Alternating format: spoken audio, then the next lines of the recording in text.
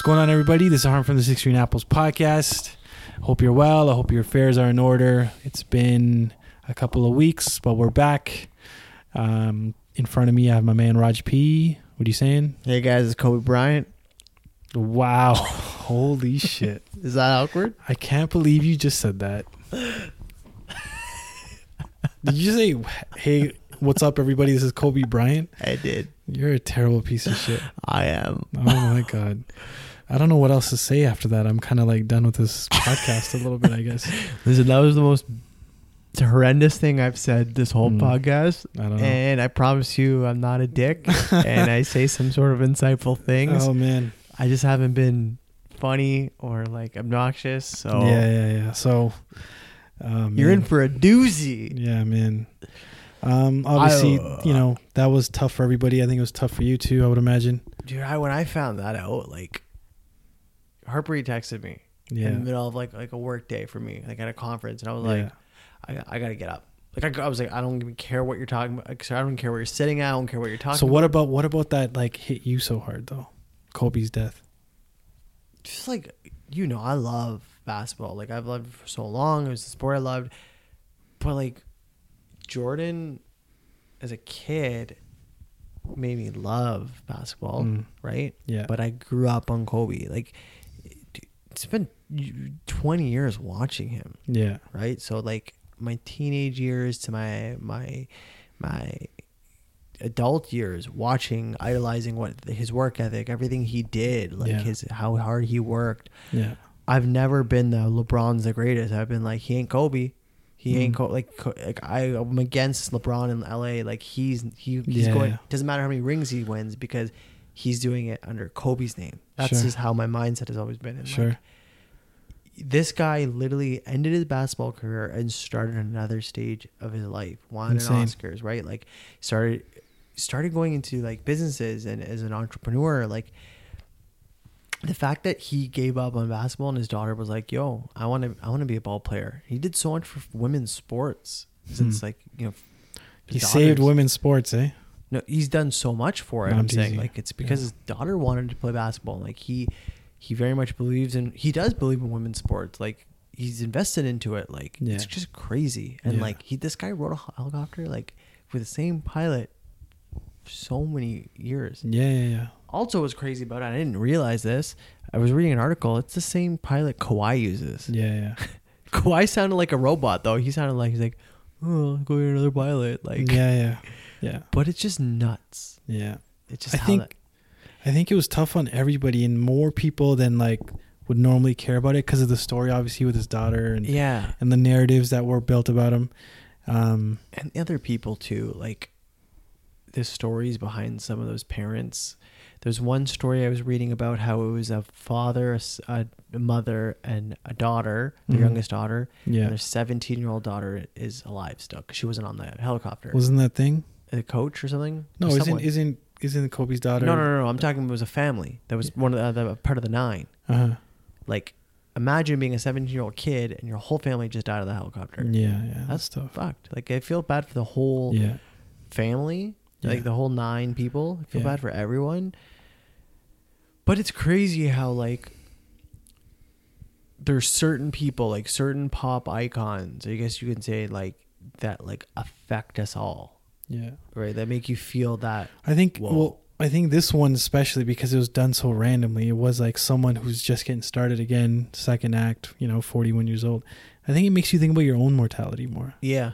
Like, yo, I'm however age, I'm 35, you're 34. Like, yo, shit can hit the fan whenever. And that's the thing that's fucked up is that you can't call it. You don't know when you're going to go. And like most people have not made peace with that. That like they are going to die. Like your life will end. Mm-hmm. Like no one thinks about that.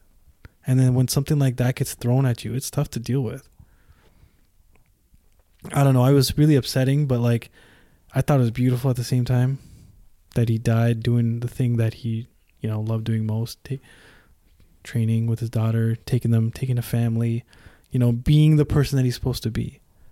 And so, I love too seeing that like the entire sports world. Yeah, I mean that was gonna happen regardless. But I'm talking about just the takeaway that you can take from that, of course, to be like, that's what life is, right? I mean, yes, of course. But I'm saying when I see the sports world, I mean, forget about basketball. Like this weekend, the Super Bowl, the fact that they had like a tribute to Kobe, like he didn't play football, he played basketball. Yeah. Right? The fact that like football players are like mourning him. Yeah. The fact that Tiger Woods literally got off the course and his caddy was like, Kobe Bryant just died, and he like broke down. Yeah. You know, and the fact that like it's because it's a symbol, right? Of what that is, of being hard work, determination, dedication. Like the fact that he's just doing so much more after life after basketball, like we're saying, like it's nuts. Yeah. What he taught so many people about work ethic, like insane. Yeah.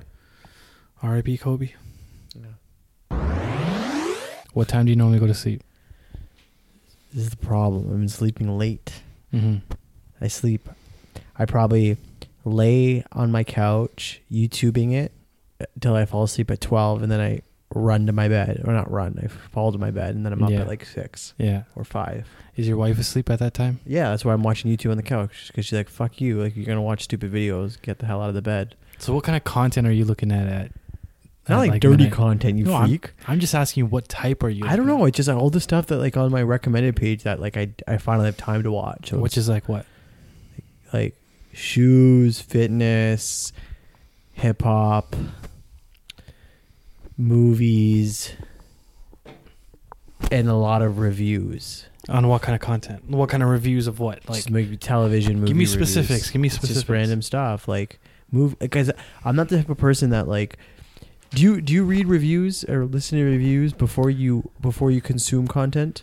Because I'm the opposite. I stay away from that until I've consumed the content. Then let me consume all the reviews and that. Yeah. So a lot of my review recommended stuff is on stuff I've watched, movies or shows or music. So it's I don't know. I don't search. My thing is I don't search on YouTube. Yeah.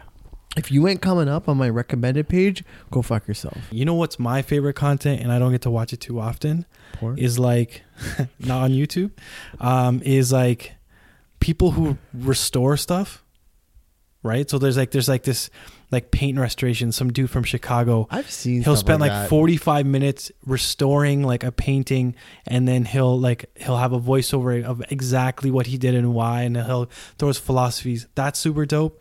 And also what's super dope is when like there's these guys like in the Amazon or in the jungle, and they're like making huts or houses like all out of like primitive like technology. That shit's mad ill.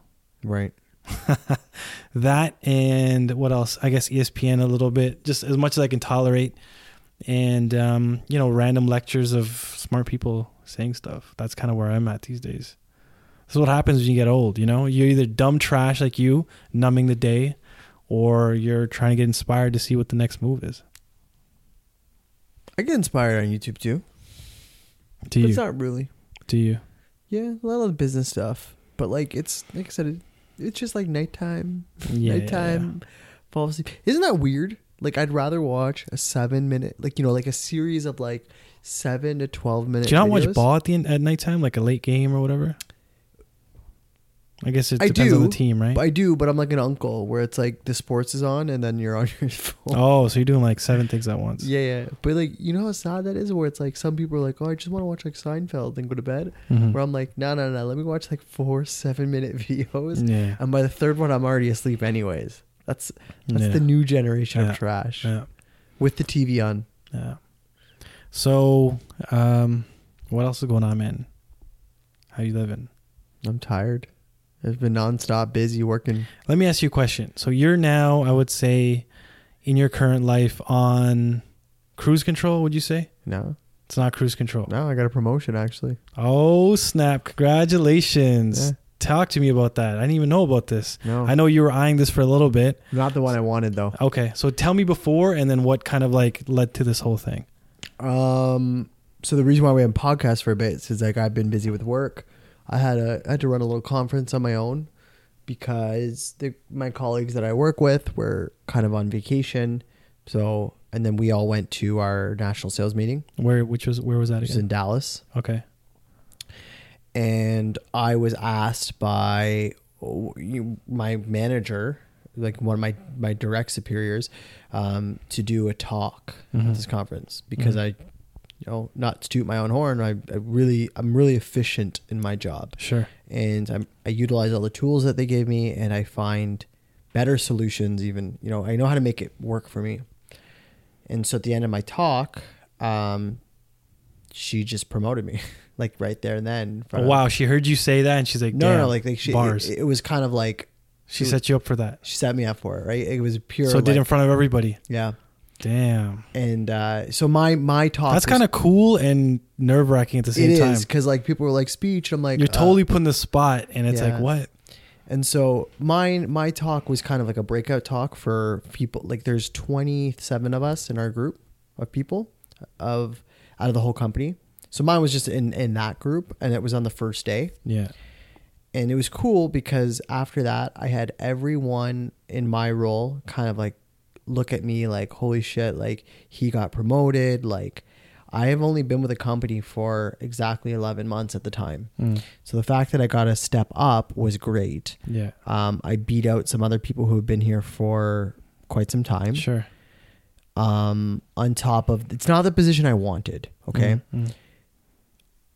And I was happy because I got a pay grade. It changes a lot for me actually, but not the one I wanted. I want to be a full medical sales territory manager. Sure. Difference is like, it's kind of like a real estate. You own a piece of the land and you get to sell it, and like the money you get to make is life changing. It's all I can say. It's life changing. Versus now it's good. It's really good, but there's a difference between really good and life changing. Yeah. Right. Yeah. What you can provide for your. Well, there's something else for you to look forward to then. And that's it. So I had a talk with our director here in Canada, and she was just like, I know you want it.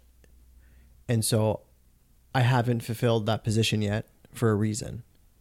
You and your team are doing really well, and I just need you to learn a few more things in terms of the clinical products, the clinical side of the business. And she's like, if you learn that, she's like, you're gonna be a force to be reckoned with. Yeah. So that's so she's giving you incentive to push to that next level. And she is. And I thought that was really cool because she doesn't want me to fail. Yeah. Right. She doesn't want me to get stuck with like a large quota, and then it's like you're going up against competition and you can't speak science. Because she's like, you can sell, you can understand the business, but you don't. That's one aspect I want you to learn. And I was like, wow, I've got leadership that believes in me and giving me a pathway. I'll be honest with you, I haven't worked a job in like 10 years, right? Almost, or however long it was. Yeah. That means this is the first promotion I got in a company in a long time. Damn. They gave me an award and everything there, and I was like, this is really cool. Yeah. But the cooler thing was when I left, a lot of the management team came up to me the whole weekend. Yeah. And was like, shaking my hand, like, we've heard nothing but fantastic things about you, and like, do you mind if my reps come to you, and like, can I trust you to like help them because they're struggling? And I'm like, okay, this is kind of cool. Like a lot of people are like leaning on me. Yeah. So since I've gotten back this past week, like I've literally been like getting calls left, right, and center from like my peers and from management. Like, how do you do this? Like, I'm coming to you because you seem to know what you're doing. And it's cool that I'm helping other people, but I got to make sure that I don't lose track of my job either. Yeah. Does it feel validating to be like, I'm in a position where people are looking at me? Of course. I mean, to be well respected and to be looked at it as someone like, this guy will probably know what's going on. Like, for example, today, someone called me because they were having trouble with one of our routing tool for like literally our travel routing tool. Yeah. And they're like, I am having trouble with this. I'm like, should I just email IT? I'm like, you could, but let me try this one thing. And I got them to change one thing. I literally had no idea if it would work, but I just thought process wise of how we use the CRM, this would make sense. And it did work. Yeah. And it's just like, that was rewarding. I know it, because the fact is that people are like, I could go talk to IT and I can go wait like 48 hours. Yeah. Or I can call this guy and like, he might be able to figure it out. Yeah.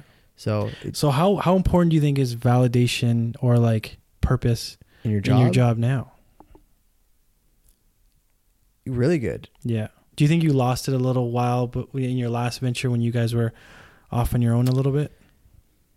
Yeah, because when you go on autopilot mode, and I think you know this too as an entrepreneur, or in anything you do, let's say, when you go on autopilot mode and you don't have direction and you don't have the sense of accomplishment and achievement, And this sounds screwed up, but like when you're making money off like that and it becomes very passive, like you know what I'm talking about. You could be sitting there and be like, money's coming in, but there is no sense of achievement or accomplishment. You lose it. You lose your mind, you lose your drive, right? Yeah. And so doing a lot of like the hard work and then getting that recognition, that validation for other people, it's rewarding. 100%. Even more so than the dollar value associated with it, because people now associate you with success and so that's value. So that status matters to you. Yes, but it's status because people are looking at you like you are excelling. They're looking at you like you're brilliant. Right? Okay, so this is where it gets interesting for me a little bit, because the way that you're framing it is that maybe in your other work or maybe just in your life or whatever the case is, you run autopilot and you're kind of like, all right, I need to like get something going. Chasing the thrill. I need some thrill to be chased. And my understanding is that the money is good, obviously, but more importantly, the status that comes with it is what's kind of giving you that edge, that little bit of like, edge in your step or whatever it is, chip on your shoulder a little bit. Yeah. So where do you think that need comes from? It's just drive, I think. I think it's self-drive. Why do you get up in the morning? What are you doing? Well, that's what I want to understand, is that like that need to have the status, right? And this is kind of like, a step into a bigger question or a bigger thing, whatever it is. It's like, what compels a person, and I'm asking you in this context, to need the status to be validated about themselves? And I hope you don't think I'm picking on you or making fun of you, but this is a real psychological process that you've gone through, and you in your mid-30s, like myself, like you're finding new purpose. And so this is kind of like a segue into what that all means for you. So when you break it down, it can be, and we talk about like a job, it can be any job, sure, right? You could be a manager at McDonald's. You could be a medical sales rep. You could be a physician. You could literally be an entrepreneur who has a clothing company. When you're recognized for the work that you're doing, and your peers either, say, I really enjoy being around this person, they push me to do better. You motivate other people, you lead them, or your company says, hey, we couldn't be here without you. So like when you get that sense of gratification and value, I think it's a drive for you now to succeed even more, because you feel like you're not spinning your wheels doing something with no end result. Like you kind of feel like you're part of that puzzle, if that makes sense. Yeah. There's like a bigger purpose than just you're kind of feeling like the gap. You're not just a factory line worker clocking in, and if you don't clock in, someone else will clock in, and that whole line of work. You feel the work you do and the impact you make makes a real change. Exactly. Yeah. And that's, I think, the drive and the motivation, and that's why I use all those examples, because it doesn't matter what it is. Yeah. It really doesn't. But the minute you lose that drive, and the minute that it comes where that's kind of why we fell apart, like running our business, because we didn't feel like we were solving an need. Let me ask you a question. So everything that you're talking about, feeling part of something bigger, wanting to be connected, all that stuff is all beautiful and it's all great. And anybody listening would be like, yeah, that's something to strive for. Yeah. My question is, can you do that? Or how do you feel about doing that without getting the recognition and without getting the status that comes with it? That's why people quit. That's why people leave. Like, I'm saying, can you do the same? Can you find yourself finding the same impact and being anonymous? No, I don't think you can, because what I was just trying to say is, I have a couple of friends within my company, but it's crazy because we're spread across North America. Yeah. We talk on the phone. I see them now. I've seen them 3 times, right? It's crazy to think, but I chat with them a lot. Yeah. And so I was literally just texting someone right now from work. Yeah. She's a really good buddy of mine. Yeah. And like, I literally lost an award to her. She beat me by a little bit, right? We were just talking about the fact that like so many people have left and they've gone to other companies because they're chasing that that validation or to be better, and they're spinning their wheels, right? Like you're going to keep going, oh, I didn't get the recognition here, I'm not being successful here, I'm going to go to another company, do the same thing and spin my wheels there. So you're chasing that and you just end up being at status quo. Makes sense? And then what happens when you just keep going status quo to status quo to status quo to status quo? You burn out. So you're saying there's a deeper thing they're not addressing? Yes. And what do you think that is? They're not internally looking at why they're not solving and getting to where they want to be, right? Instead of saying like, why am I not being successful? Like, why is this person better? It's like, they're not looking themselves in the hard mirror and saying, what do I need to do to change and improve to be a better person at my job? Yeah. And forget about sales, because that's what I'm in. But I remember in any other company or organization, there's people that do it all the time. You know this. How many friends do we know where they're like job seekers? You know, job seekers. Okay. Like they're always changing every year. Okay. Every year, right? Because what is it?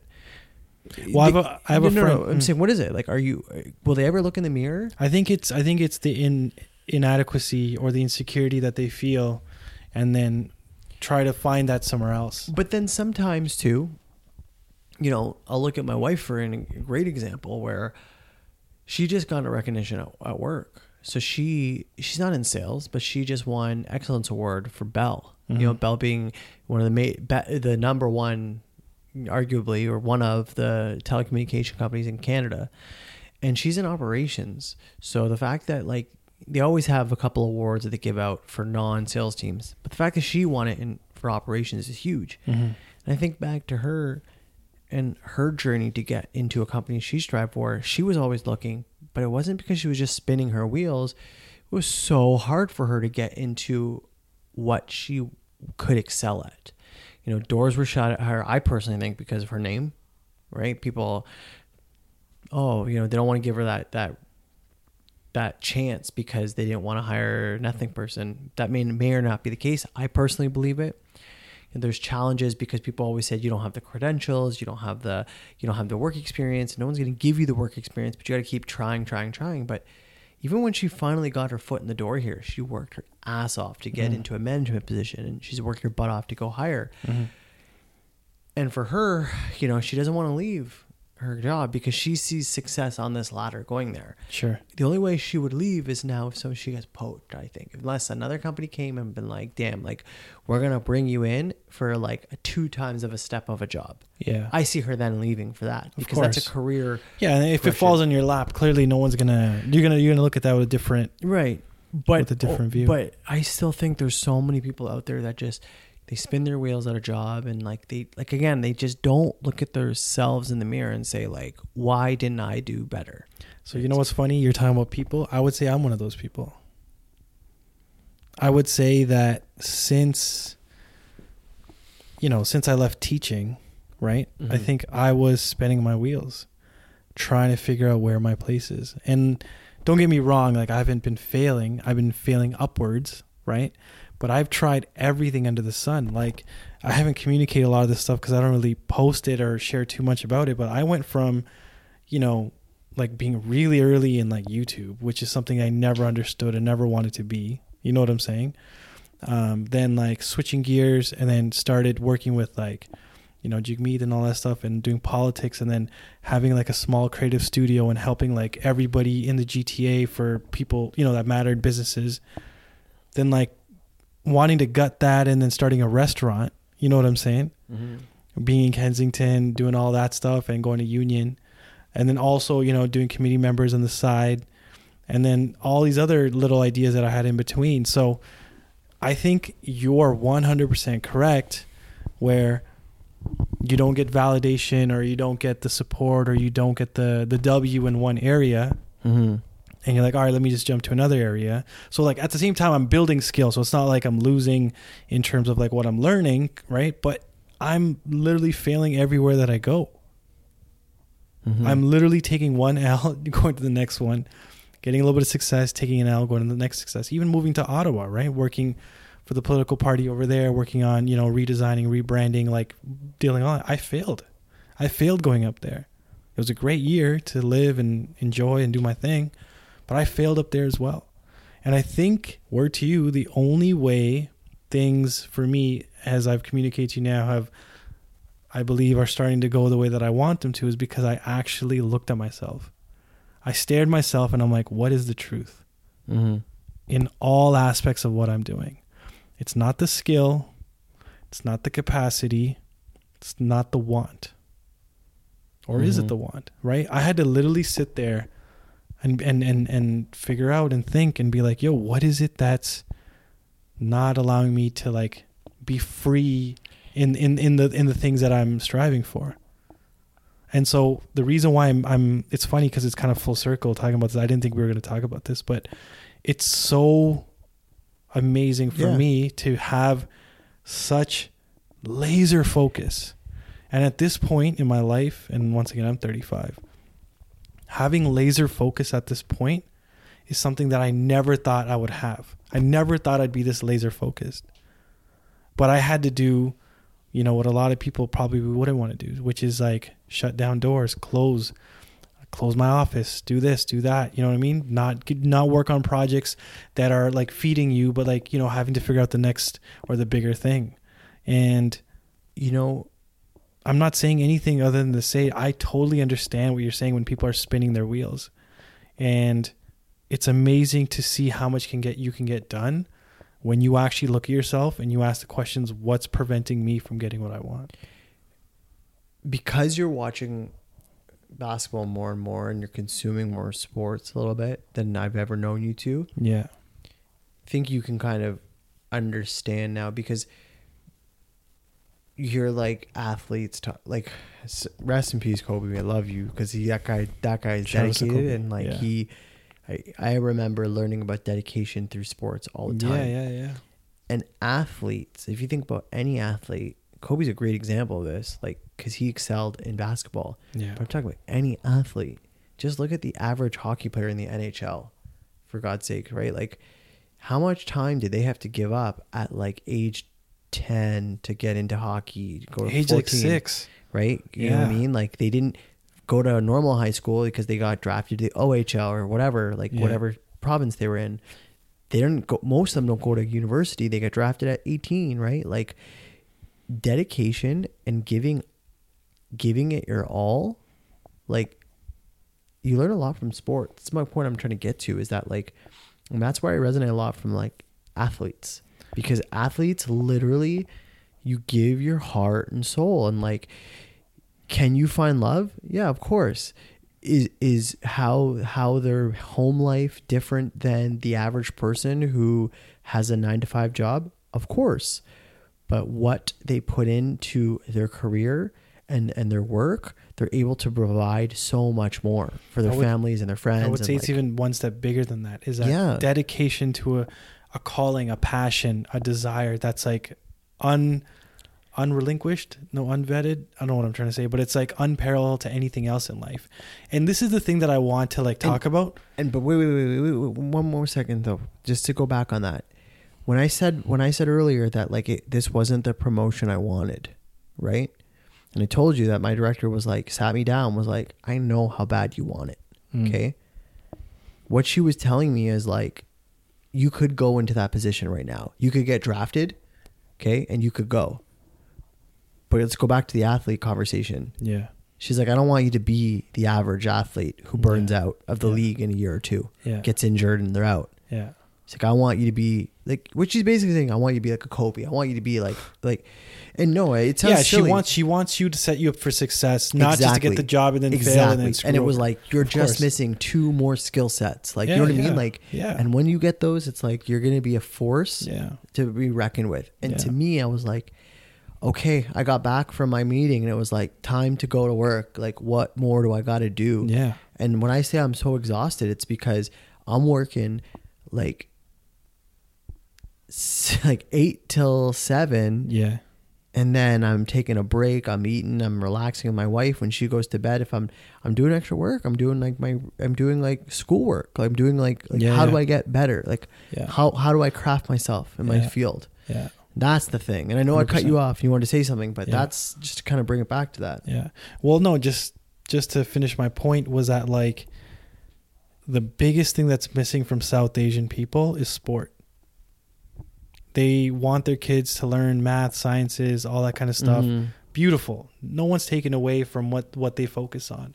But to get that killer instinct of actually wanting to be someone and get something, you only get that in the most sincere way through sport. And some people aren't going to be the best, and they're going to be, they're going to be participants, and they're going to not do great. But the ones that you can get that are motivated, that are like focused, like the life skills that you learn, the failures that you have to go through, how hard you have to work to get that thing, most people do not feel. And I think that is the thing that, like, if I, in my future with my kids, the one thing that I'm going to focus on is sport, no matter what, 100% for myself and also with my kids. And that, I think, it will be the difference. And that's a difference, I think, because you can, let's be honest, man, like, think about every Desi kid you knew in school. Yeah. They were competitive, but they're competitive in the wrong ways, and they were literally the most socially awkward people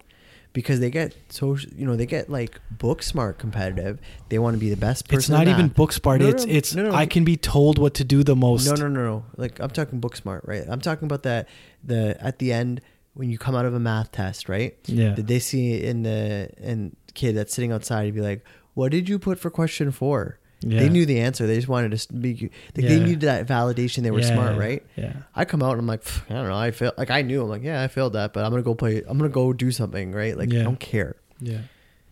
Those are the people that have like social anxiety and social problems later in life because they were competitive in the wrong areas. They were striving to be better at and I'm not saying don't be bad at book smarts and schoolwork, but the social aspect of the competition. You know what I mean? We go relate it back to sports, and sure, it's different.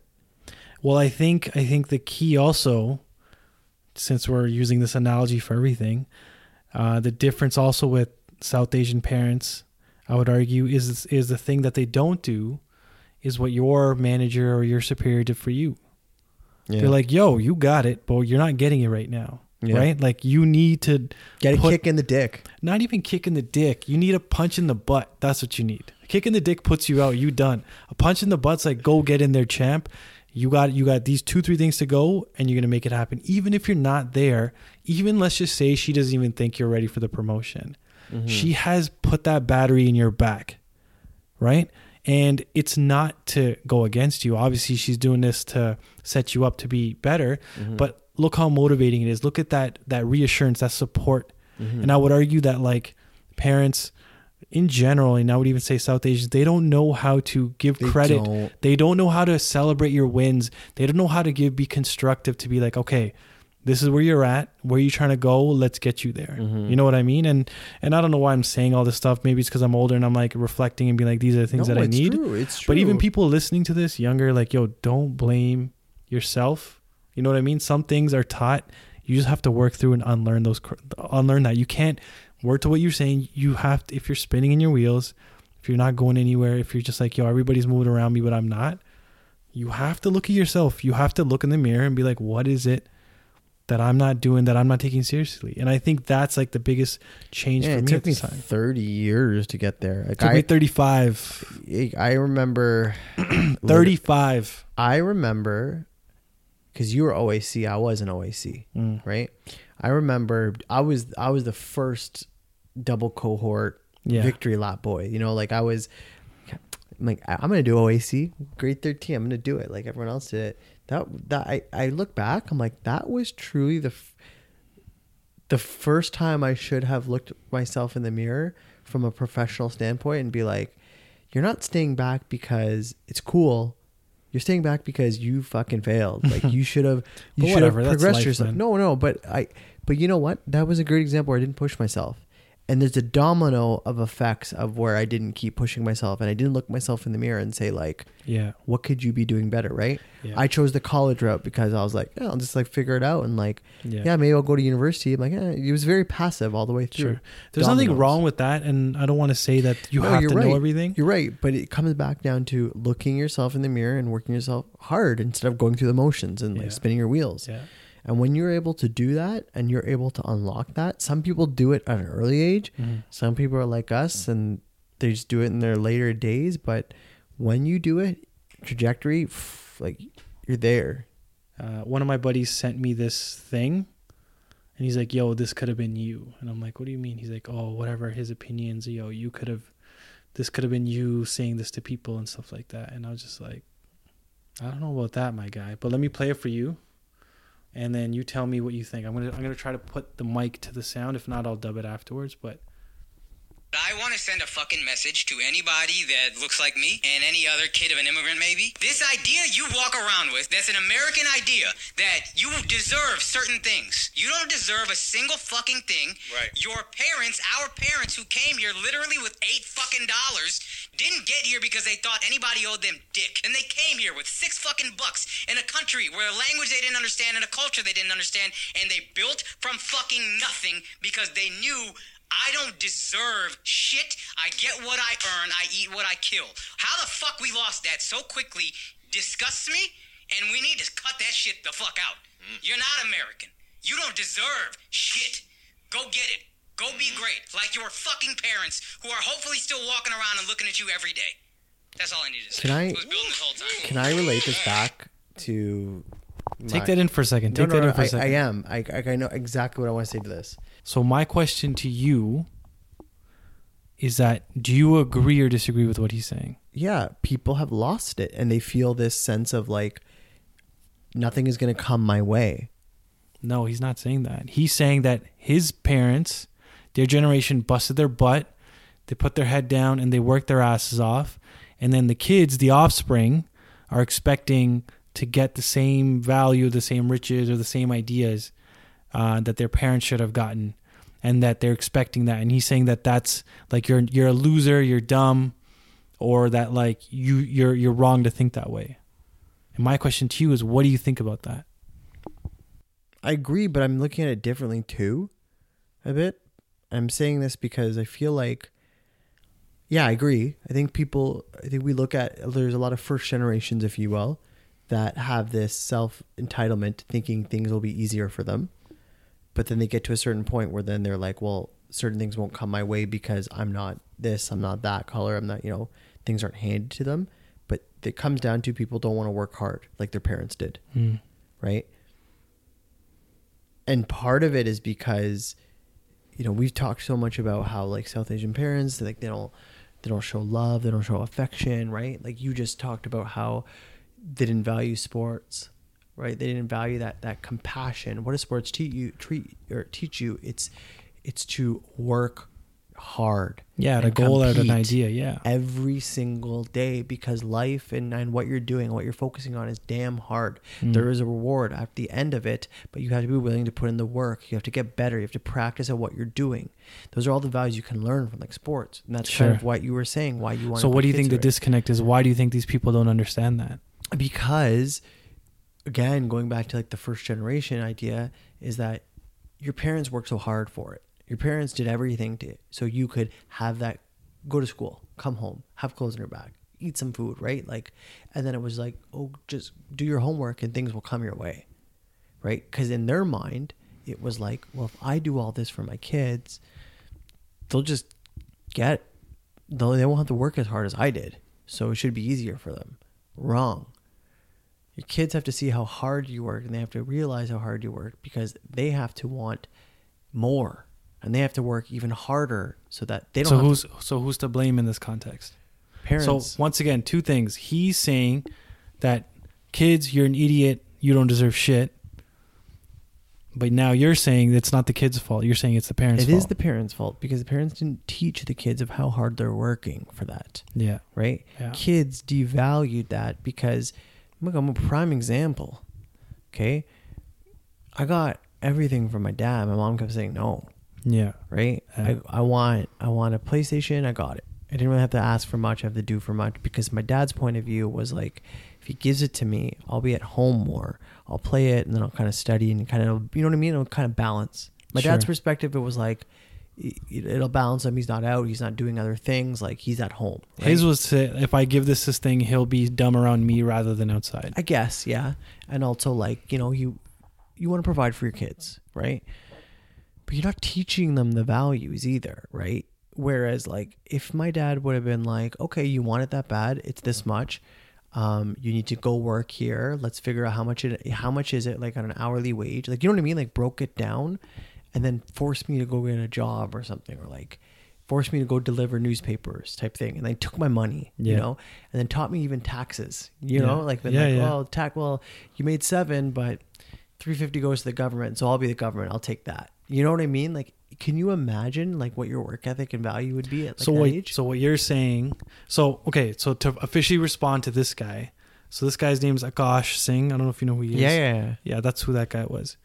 I understand his spirit. I understand what he's trying to say, but I think he's missing the key point that you're saying is that parents work so hard but forgot to raise their children. Yeah. They worked at the expense of their kids. And then when it's their turn to do the same, they've been given the PlayStations, like you said, they've been given the access or the luxury or whatever it is, even basic level, but they're not given the value. They're not given the skill sets, like you're saying. And we go back, you know, remember like last podcast talking a lot about my cousins? Sure. Right. And I was talking about the one who's like, you know, he's rich because the way he's living his life, right? And he's a doctor. He worked hard. Yeah. No. I'm talking about the one who literally works for the bank. Okay. He's not a doctor by any means, right? Okay.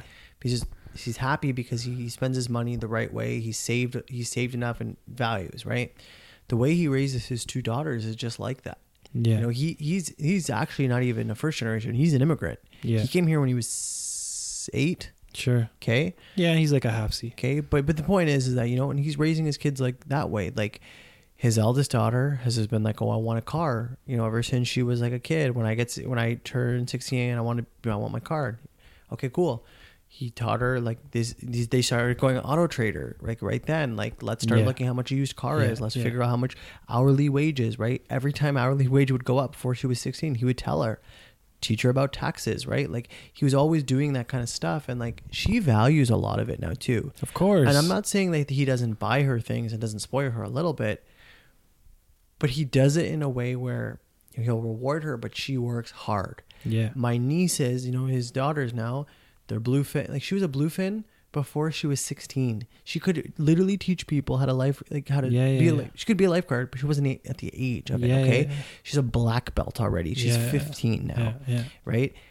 She's a tutor, like a math tutor. That's how she's getting a cash right now to save for things. Right. Yeah. Like she's a hard worker, straight A student. Yeah. Like she's been taught the hard value. And I think I value how he parents, because he's like the mix of both. Yeah, you know? Of course. And here's the comfort, but here's the values that are behind it. Yeah. And like, like my response to this guy, and to kind of say, I mean, you're already giving the examples, is the idea that it's very easy to just blame millennials. No. I'm going the other way. Blame millennials, blame generation. Yeah. What's the next one? Gen Y. What are they? I don't know what they're called. I think those are the kids that are popping now. It's so easy to blame them, and plus with internet, social media, like you're disconnected. But it's like, what happened to the parents? Where are parents being parents? Yeah. And I'm not looking at this and being like, oh, you know, like, you know, it's your job or whatnot. But I like, you know, word to you, like I didn't have any of those luxuries. Like my parents didn't come here to be like, yo, we're killing it, so you guys do that. Like they've been struggling since the day they met, like the day they came here, and we've been helping them since I was 13. And so I personally haven't gotten that, like, you know, that type of, the luxuries that you're referring to are the ones that like the Sakash guy says that people have gotten. And so I've had to personally learn through that. I've had to go through that and be like, yo, these guys aren't teaching me the things that they're supposed to be teaching, but it's because they never got taught that. Right? In America, it's different. People are there on the point system. You got to come with some money and you got to come with some credentials, and they're usually at the top of the food chain. So I understand that. They're doctors. They're, you know, these kind of people that are in the States mainly. It's not really family based like it is in Canada, where like you can just hire whoever. But right? I'm saying generally, like at least, you know, last 40 years, that's how it was. Right? Yeah, but I was gonna say, like, a lot of those people that did come, like they did the same thing though. They spent all their time learning and then putting themselves into places to succeed. And then some parents would be like, all right, let me put you on. But most spent time working rather than raising their kids. And so I would argue, rather than having better luxuries to give to their kids, if they taught them better values and didn't have that, then it would be a much different game. And it comes down, I think it's just that disconnect from a parent where it's like, well, I have all this money so that they can go to school and live a good life. Wrong. Because if you're giving them something without the value behind it, there's no want. Yeah. There's no need. That's the biggest thing, that want and that need, right? Yeah. I've got relatives in the U.S. and I can tell you, like, some of them have no value of education, right? Because everything kept giving to them. It's crazy. Like, it's crazy.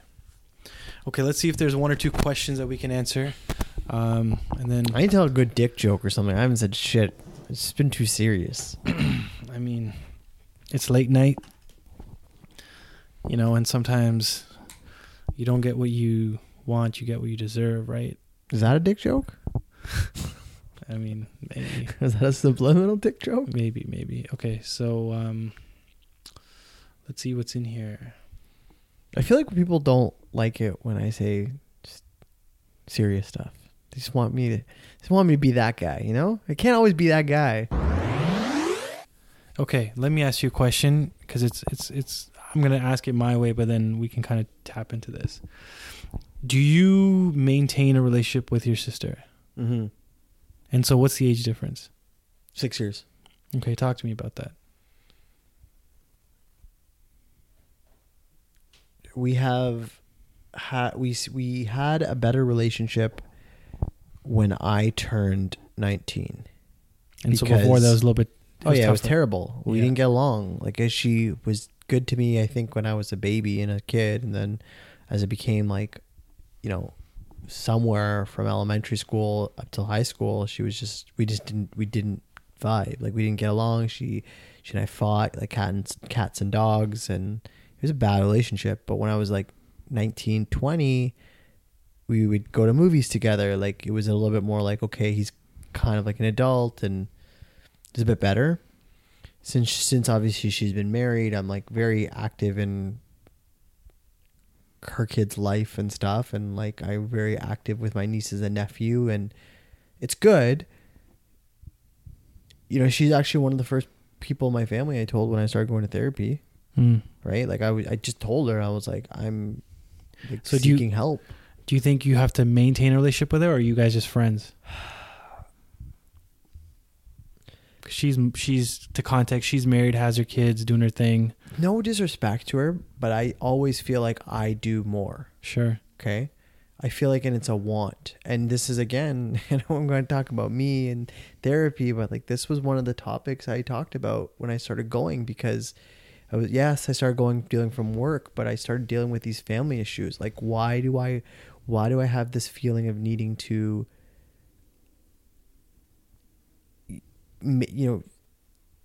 be there for everyone? Why do I have this feeling of like, I have to do something for everyone? Well, I think it goes back to what you found in your work. Yeah. It's the validation of being wanted or needed or respected. And that's what I started, struggled with. And so again, with my, my sister, like, and I can now look at her and understand why she doesn't need to talk to me like for 2-3 months at a time. But when she does talk to me and tell me something, it's because even if she's complaining about my parents or if she's complaining about something, it's not because she didn't care about me for 2-3 months. We're different. Mm-hmm. She's wired to pretty much understand and be like, I'm always going to be her brother. I'm not going anywhere. Yeah. So she doesn't need, and I understand her better now because she doesn't need to talk to me every single day, every single week, every single month. Yeah. She needs to talk to me when something is affecting to her. And if she can connect with me and I can be there for her, that bridges that relationship. Mm-hmm. I understand that about her now more. Yeah. Whereas before I didn't understand that. I used to get upset by it. I used to get really in my mind. You used to get offended the fact that she didn't want to talk to you or sit with me or be with me. Like, like why it takes so many years for us to like go to a movie together, like hang out and be brother and sister. Yeah. And so do you think it's important though in your 30s? And I don't know, she's 40 now, I guess. She's 40. Like, do you think that's important to still have that? The relationship? Absolutely. Because I want to be part of my nieces and nephews' life. I love those kids. Like, they're Like, I genuinely love them, and I want that relationship. I don't want to be the estranged uncle to their life, you know, that they see every 2-3. And sadly, right now it's coming to the point where they only see me 2-3 months, but they want to FaceTime me, they want to call me, they want to tell me about things too, right? Like, I actually just saw her at the basketball game. You know, she brought her whole kids there, so like I made sure, even though we didn't get a chance to meet up for lunch before, I had to go see them at the game. I had to go sit with them. Like, so do you think your connection to her is through her kids now? It's more so, I would say. Yeah. Because of the fact that they look at me and they have that connection with me. Again, I'm not that strange uncle. Yeah. They want to talk to me. They want to see me. And that's important. Yeah. What about you? Me and my sister have always butt heads. Since literally I was like 3 and she was 1 year old, or whatever the age difference is. Literally since her existence, me and her have been always fighting. And now she's married and on the other side of Canada in Vancouver area. And I can tell you that I don't normally talk to her. I regularly don't talk to her. And if I do talk to her, it's like in our family group chat once in a while, or, you know, if she'll come back to this side of the world, we'll chat a little bit. This might sound wrong, but it's like, I'm totally happy with us having that space. Right. Because it's tough being in situations you don't feel natural. And like, you know, you care for them. Like, I don't think that ever goes away. I think you love them in some level, right? But you just can't deal with people sometimes. And I think the need of needing to be close is like an issue. Like you said, you needed to be close with your sister and she didn't care. But now you guys can do it in a natural way where there's no one pushing. And so what if it's through her kids, right? Yeah. So what? Who cares? You still get to be exposed and you still get to hang out and you still get to like be around her. But there's a better purpose that kind of brings you both together. And the question here was like, how do you deal with, siblings moving on or having that space once they've kind of moved into a different area? But I don't know, man. I think it's okay. Just let the chips fall where they land and just let things happen where they need to. Like, there should be no need. But I'm telling you, the minute your sister has kids, and that's going to change. And that's the beauty, is that I don't need to concoct a scenario for the closeness. It will happen naturally. Yeah. And that's what it's all about, things just happening as they need to. And right now it's good that she's over there doing her own thing, building her own kind of like foundation in life. Because if you have an escape, if you have like a reason to like run away from where you're at, and sometimes people do that with like siblings and like family and stuff like that. Like, so many women I know, like kind of like will have a fight with their husband and then like dip to their parents' house, right? Yeah. Nothing wrong with that in itself, but like knowing that escape is there shows that you don't have to deal with the problem head on. Yeah, I hate that rule. I hate that idea. What? Running to your parents. Yeah, I think there's a level of immaturity and a level of like escapism attached to that. And I think, once again, if you're not going to look at yourself to be like, yo, what's really in front of me? Yeah. Like, you're not going to deal with that. But do you think, wait. Do you think you have a better relationship now because of the move? No, it's kind of like it's not better. It's just dead. And like dead as in like before we used to fight and argue and I would always feel uncomfortable and I would be like, all right, like I'm older now. I can't like fight on every single issue. So I had to kind of like look the other way, or had to like, make space for something and be uncomfortable and be tight and like all those things. Now I'm just like, I don't have to deal with that. Right. And like I said, at one point things may operate the way they will, and family, kids, all that stuff will usually bring people back together. But like, I'm happy to not have to deal with that kind of thing. Right. But back to what you were saying in terms of parents and running back to your parents or things of that nature. This will be the last question, then we'll move on from all of this. It seems like many people in our community are getting divorced these days. Yeah. Why do you think that is? And what do you think couples need to do before and during their marriage to keep it alive? So let me ask you the first part. Why do you think people are getting divorced so easily? Because they're not talking and they're not facing the problems head on, and they're not going to seek, get a third party a non-biased third party. But what's like a simpler reason to say why they're getting divorced? They're running away. They're running away. Right? Think about that question that we answered a few weeks ago in the last couple of podcasts about the girl who talked about her in-laws getting divorced and then, you know, she wanted to leave and run away. And we talked about that, right? Like it's very similar to this situation, right? You remember we said, like, if you don't address the problems head on first and try to map it out, and it could be that the two people just aren't compatible, but that's okay. I think that's like number one though. Yeah. But if you don't come to that resolution and figure that out, and that's why I said a third party, a neutral party. When you go to your sister, cousin, your friend, what are they always going to, they're your support system. Yeah. 9 times out of 10, your own support system is going to be on your side. Yeah. But they don't know both sides. No, they're always going to just retweet whatever you're saying. Yes, of course. That person's terrible. Yes, of course. And that's not healthy. Not at all. And if, you know, like, if I told you every bad thing that, I shouldn't say bad. If I told you about every argument I've had with Harpreet and like, I'd probably hate her. Exactly. And I don't do it. Yeah. I keep my life. You got to keep that stuff separate. Yeah. Right. Because you don't want to get that biased opinion. Yeah. So that's number one. And number two, the people could also just be terrible for each other. Yeah. In our community, we're not confined to date.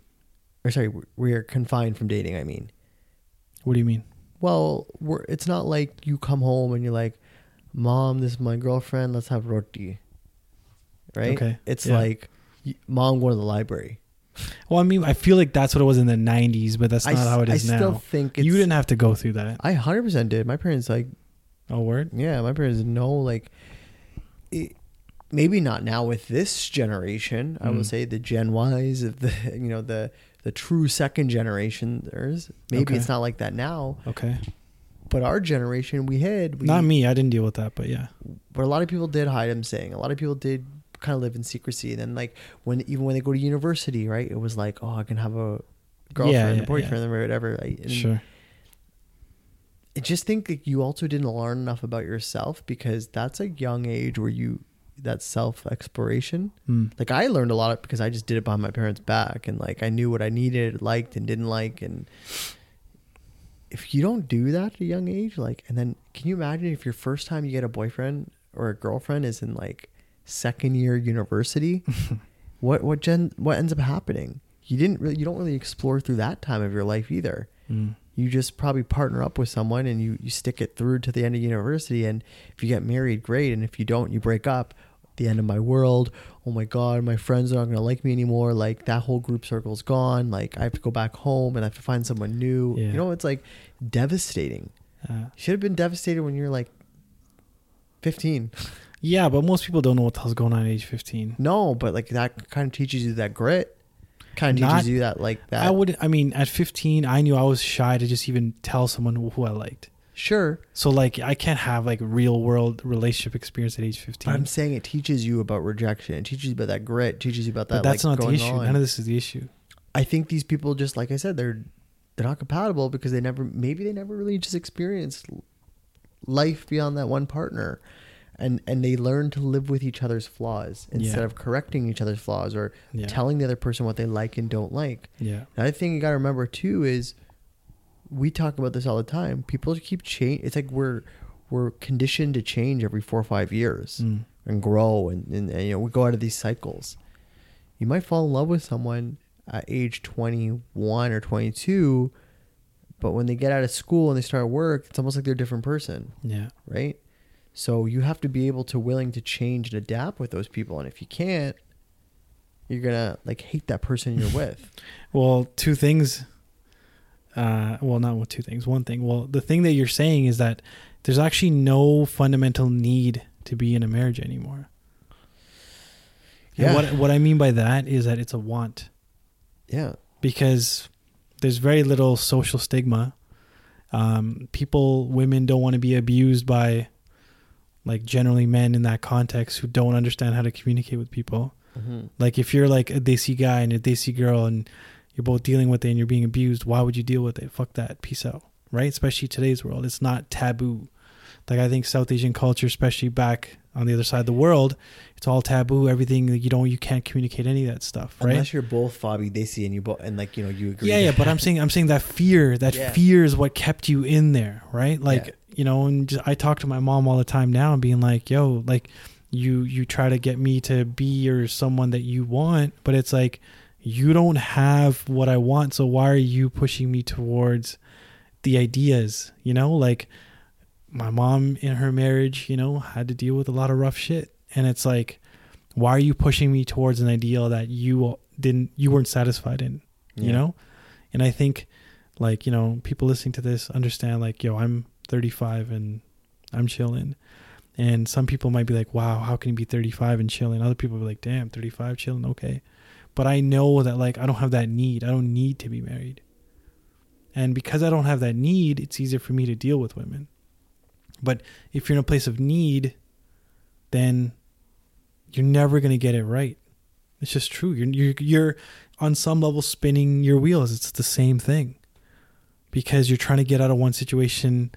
You're trying to deal with an emotion that you can't in one situation. So you're trying to jump in another situation to deal with it. And some people settle, right? Like some people are just like, oh, I'm like 27. And if I don't find someone now, I'm going to be 30 and single. And then like the dating pool's smaller. And so it's not though. No, it's not at all. No, hear me out. So they're like, okay, well, this person out of 10 qualities, there are 4. Yeah. They got 4 check marks I like. They got 6 I hate. Yeah. But you know what? I'm going to deal with those 6. Oh, man. Let me tell you, I get 8 out of the 10 and the 2 I can't deal with because that's all you focus on. But think about it, right? So how many people I can tell you, I know a lot of people that take that 4 great check marks and compromise with themselves internally. Yeah. But you can tell people, their souls get eaten alive. Fuck that. Like it's all the same thing. Same thing that you're saying before where, you're spinning your wheels. You're in a situation you don't want. You don't have that drive. Like, I think it just comes down to like how badly you want to live the life that you want. And I know that sounds kind of like stupid or redundant the way that I'm saying it, but it's like, how many people are actually being like, yo, I want a great marriage and I want to learn what constitutes as a great marriage. I want to learn from people who have great marriages. No one's doing that. Yeah, man. Even no one's doing that. You know how many people within my company have told me like this is a career, this is a marriage killer career. And they're like, you sure you want to like just keep investing into it? And I'm like, yeah. So what's the difference? It's not a marriage killer. No, I'm saying why? How are you able to now to answer that second part? We're not okay. What is it that you do that works? Well, when I had my company and like I started every single day and it was like a 9 to 5. Like, I could come home. Like we did a lot together, but we didn't value the time together. That's the important thing. We didn't value. It was the same stuff, the same routine, right? And that gets stale. You don't focus on each other. I can now confidently say that 5 years into marriage, like we go on dates and it's so enjoyable again. Yeah. It's like we're dating again. How often do you go? For a minimum 1 to 2 times a week, or at least once on the weekdays, and we're better now doing it on the weekends. Before we weren't doing it as much on the weekends. Yeah. Family stuff, friend stuff, like, but we focus more on us now. We finally started pushing other people out. It's us. Yeah. And like, this is why I'm saying like, yeah, like it's not a marriage killer at all. I'm like, it's a marriage killer because those people don't have the drive to make their marriages work. I come home after like a road trip, like 2-3 days. It's, it's like I'm like an artist on tour. I'm coming home with my girl. Yeah. And I want to make sure that she knows I'm not coming home and putting my bags down. It's like, what have you done for me? Yeah. I'm letting her know I haven't been home for 3-4 days. It's like, I come home, like I got to bring flour. Like in my head, I haven't seen my girl in like 3 days. Like she better know that she's the most important thing. Yeah. And I miss her and I want to see her. Like I need to spend enough time with her. Yeah. And how does that make her feel? I can't speak for her, but I imagine must make her feel good. Yeah. And there are times where she's like, okay, Rajiv's come home. Like I want to do something for him. Right. Like whether it's like cook me a meal that she knows I really like, whether it's like, hey, you're home. What do you want to do? Yeah, right. Like it's just that, or like, let's go here. Like just that affection for one another, like that wanting to do something for the other person and not make it stale. It's great. Yeah. So I guess the word is effort. Yeah. And I didn't realize how much I want it more. Like, comes back. I'm not spinning my wheels in the marriage. I'm not spinning my wheels like day to day. Like, you appreciate that other person more. Crazy. So on that note, I want to end this podcast. Thank you so much for listening. We've started a new Instagram, 16 Apples. I wouldn't know. I ain't on Instagram. Follow it. I'm going to start throwing some stuff on there, things I'm thinking about, books, quotes. I don't know what else is Instagram for. And you'll be able to be up to date on when we release new product in terms of podcasts. So 16 Apples on Instagram, 16apples.com. Ask us questions. Peace.